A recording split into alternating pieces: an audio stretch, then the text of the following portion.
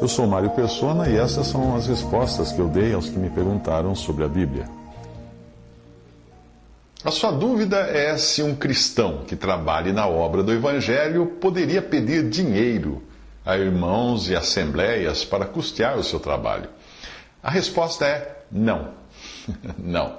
É o Senhor da seara quem envia trabalhadores para a seara. Se ele envia, é ele quem dá os recursos. Portanto, nenhum irmão deve pedir recursos, seja a outros irmãos, seja a assembleias. Se os recursos não vierem, é porque o Senhor não enviou esse obreiro. Simples assim. Se o Senhor enviou, então ele providenciará os recursos, tocando no coração de irmãos individualmente ou de assembleias coletivamente, para terem comunhão com o obreiro no seu trabalho. É um erro pedir dinheiro a homens para fazer a obra de Deus. Se nós cremos que a obra é realmente do Senhor, então nós devemos pedir os recursos ao dono da obra, ao dono da seara. E ele então irá mover os corações nesse sentido. Mais errado ainda é pedir doações de forma geral e genérica, as quais poderão acabar vindo de incrédulos. É uma verdadeira vergonha o que nós encontramos em algumas igrejas, cristãos e sites evangelísticos na web que colocam lá, envie suas doações para esta obra ou coisa assim. Não, ainda que exista necessidades, é para o Senhor que nós temos que pedir, é a Ele que nós temos que apresentar as necessidades. Ele é o maior interessado na obra, que é dele, não é nossa obra.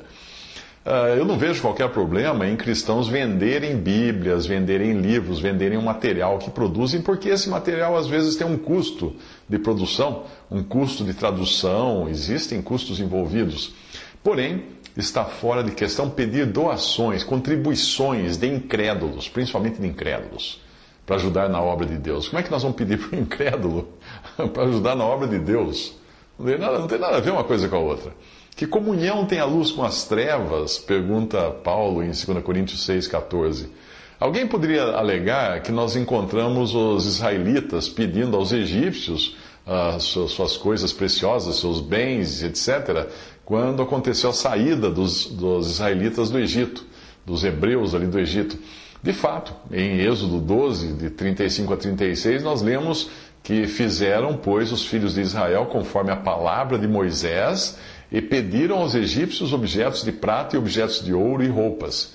E o Senhor fez que seu povo encontrasse favor da parte dos egípcios, de maneira que estes lhes davam o que pediam e despojaram os egípcios.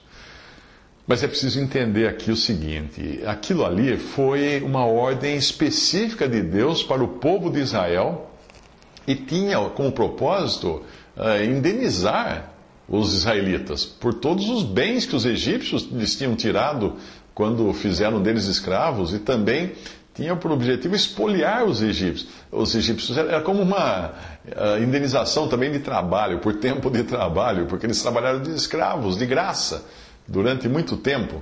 Então é diferente, não era uma contribuição voluntária para a obra do Senhor, que você vai pedir para incrédulos.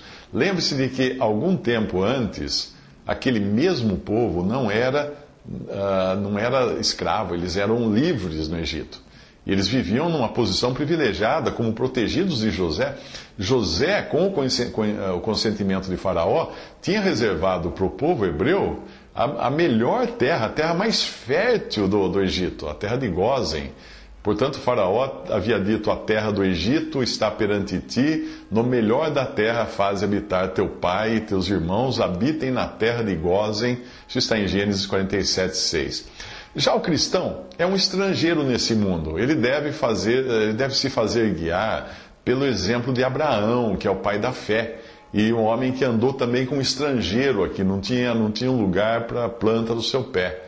Ele não quis nem mesmo aceitar uma correia da sandália do rei de Sodoma, que ofereceu a ele, quando ele salvou o rei de Sodoma e o seu povo.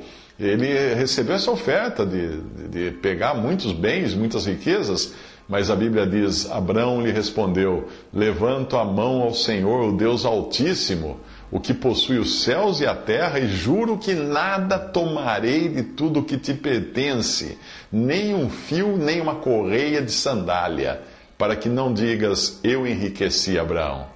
Gênesis 14, 22 a 23, você encontra lá.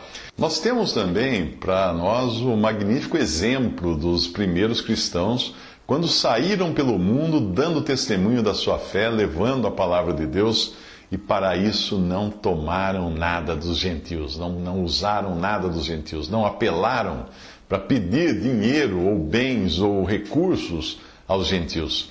Isso está em 3 João 1, versículo 7, que diz assim: pois por causa do nome foi que saíram, nada recebendo dos gentios.